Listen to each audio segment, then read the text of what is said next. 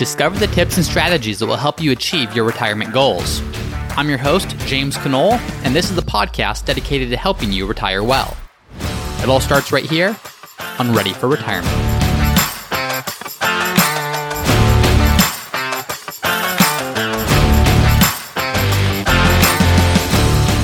Hi everyone, and welcome to another episode of Ready for Retirement. I'm your host, James Knoll, and I hear quite a bit. People ask the question. They'll say this. They'll say, why shouldn't I just own the S&P 500 index?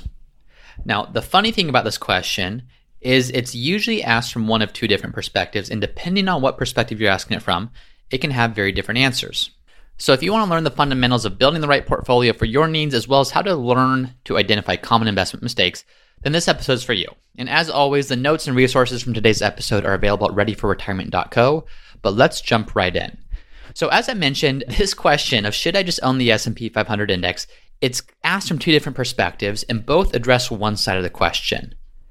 Number one, the first side is they're really just asking, should I own index funds? Meaning, should I try to invest in things that look to outperform the market, or should I simply own an index to try to capture the market and the returns that it will provide?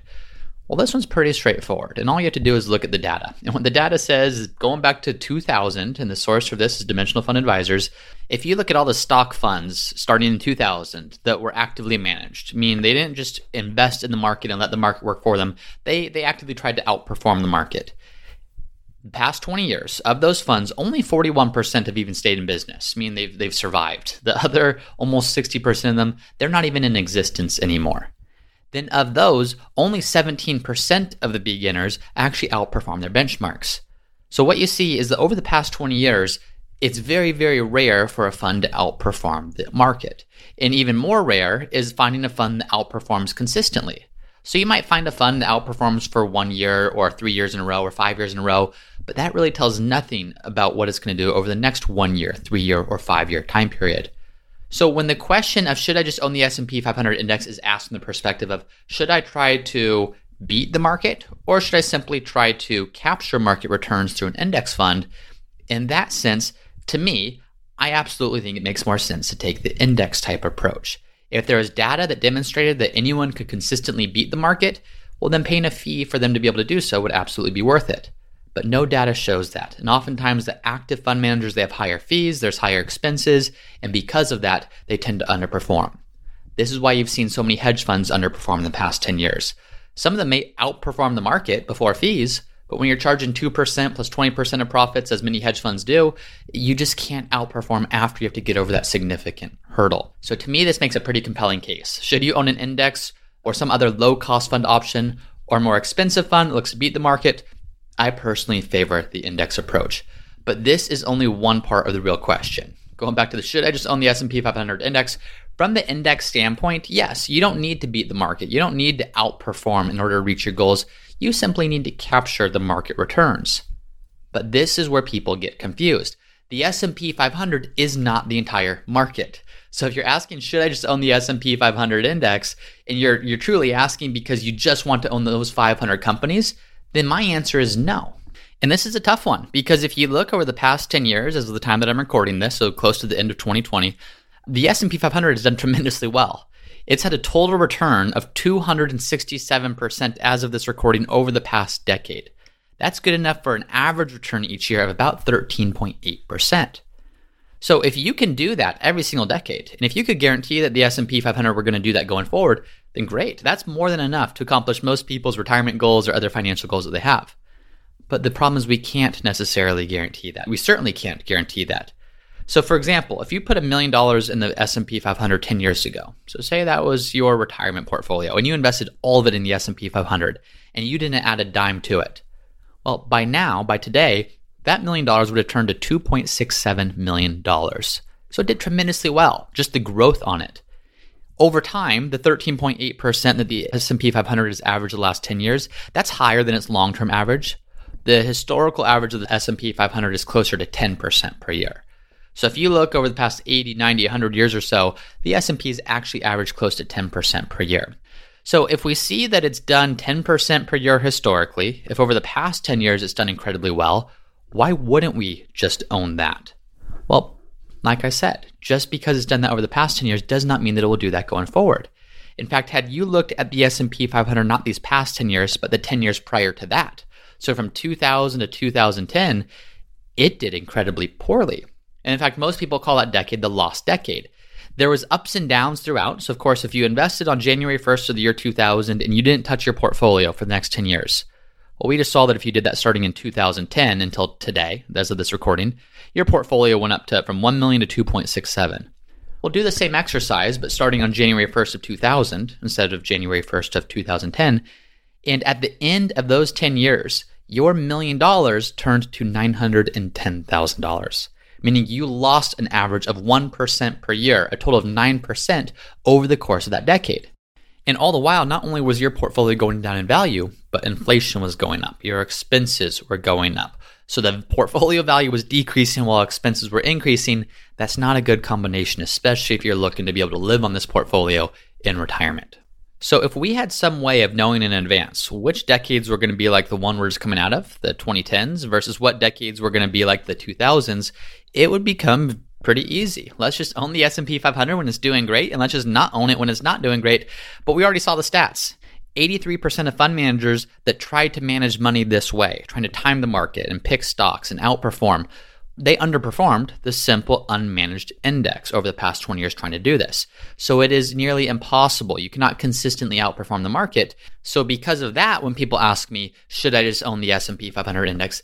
That's why the answer is a resounding no when it's asked in that regard. Not saying the S&P 500 is bad. It's a great index. In fact, it's not an investment in and of itself. It's just an index that tracks 505 of the biggest companies here in the US.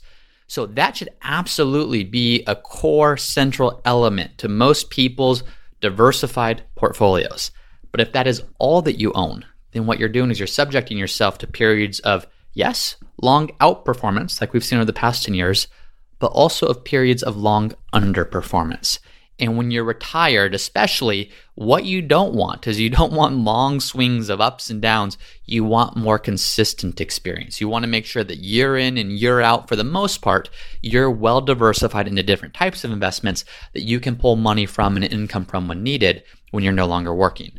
So if we go back to the 2000s decade, so from 2000 to 2010, we already saw that if all you owned was the S&P 500, you had a pretty poor experience. An experience so poor that it's now been labeled as a lost decade. But that's only if you'd own the S&P 500 and nothing else. If you also own some international investments, if you also own some emerging market investments, if you also own some value investments, some small companies, some real estate, some bonds, if you had diversified your portfolio throughout those, you still did well. You didn't meet the long-term average maybe of the return from 2000 to 2010, the historical return of what those asset classes or those investments would have done, but you certainly made ground. You certainly kept advancing down the field while the S&P 500 by itself declined in value over that time period. And really what this all just comes down to is the S&P 500 by itself is just simply not diversified enough. So when you look at what the S&P 500 is, it's a very diversified mix of big US companies, but it's just that, big US companies. So yes, you own 505 companies in that index. And so within that one asset class, sure, you are diversified. You've owned pretty much the whole thing, but it's still just one piece of the pie. So when you don't also have small companies and medium companies or international companies or emerging markets or real estate or bonds, these are all other types of asset classes. So even though with the S&P 500, if you own that, great. You have one very well-diversified piece of the pie, but you're missing the rest of it. That's where everything else comes into play. So when you're asking about should you just own the S&P 500 index, just as a general response, the answer is probably going to be no for most people, but there is not one right answer. Most people, I would say, probably should have the S&P 500 index in their portfolio. But if you're a growth investor and say you're in the beginning stages of your career, you're investing, you have several years until you need your money, you're going to have one mix that maybe includes the S&P 500 that's very different than a retiree's mix of investments that also includes the S&P 500.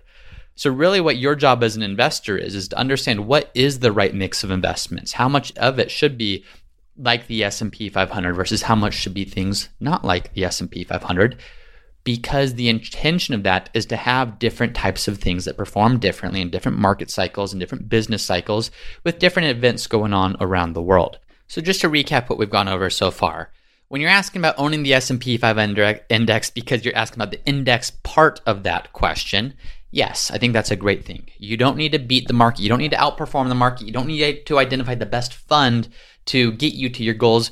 In most cases, you just need to capture the market returns that are inherent in different investments. The second part, though, that's where the diversification comes into play, is if you just limit yourself to the S&P 500, you're likely not getting exposure to the types of investments that are going to take you to where you need to go, that are going to allow you to get the growth or get the protection or get the income or whatever the objective is of your portfolio. That's where just the S&P 500 index by itself is likely not going to be enough to build out a truly diversified portfolio. So I know this was a shorter episode today, a little bit more of a quick and to the point episode, but it's a question that I'll hear quite a bit, especially over the past 10 years or so, as the S&P 500 index has done so well. It has outperformed so many other parts of the market. The challenge as investors is to not allow ourselves to get too swayed by what's happened over the past 5 to 10 years. Yes, 5 to 10 years seems like a long time. It seems like that's long term. It seems like, okay, things must be different. Why on earth would we expect for this outperformance to discontinue? Well, it will at some point, whether that's next year or the year after or 5 years from now. There's always what's called a reversion to the mean. Of what's gone up will come down. What's been underperforming will later outperform. So being too concentrated in one thing, and especially that one thing that has been so hot the past 10 years, it's oftentimes not a recipe for success. So maintain a good diversified portfolio that is customized and unique to your specific goals.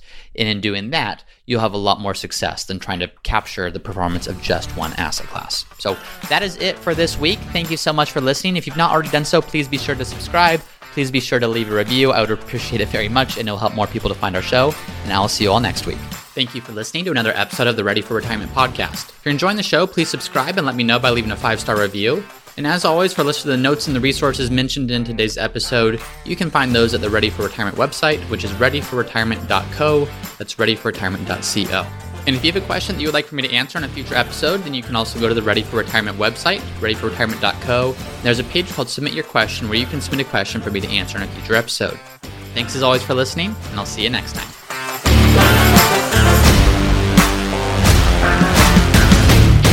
Hey everyone, it's me again for the disclaimer. Please be smart about this. Before doing anything, please be sure to consult with your tax planner or financial planner. Nothing in this podcast should be construed as investment, tax, legal, or other financial advice. It is for informational purposes only.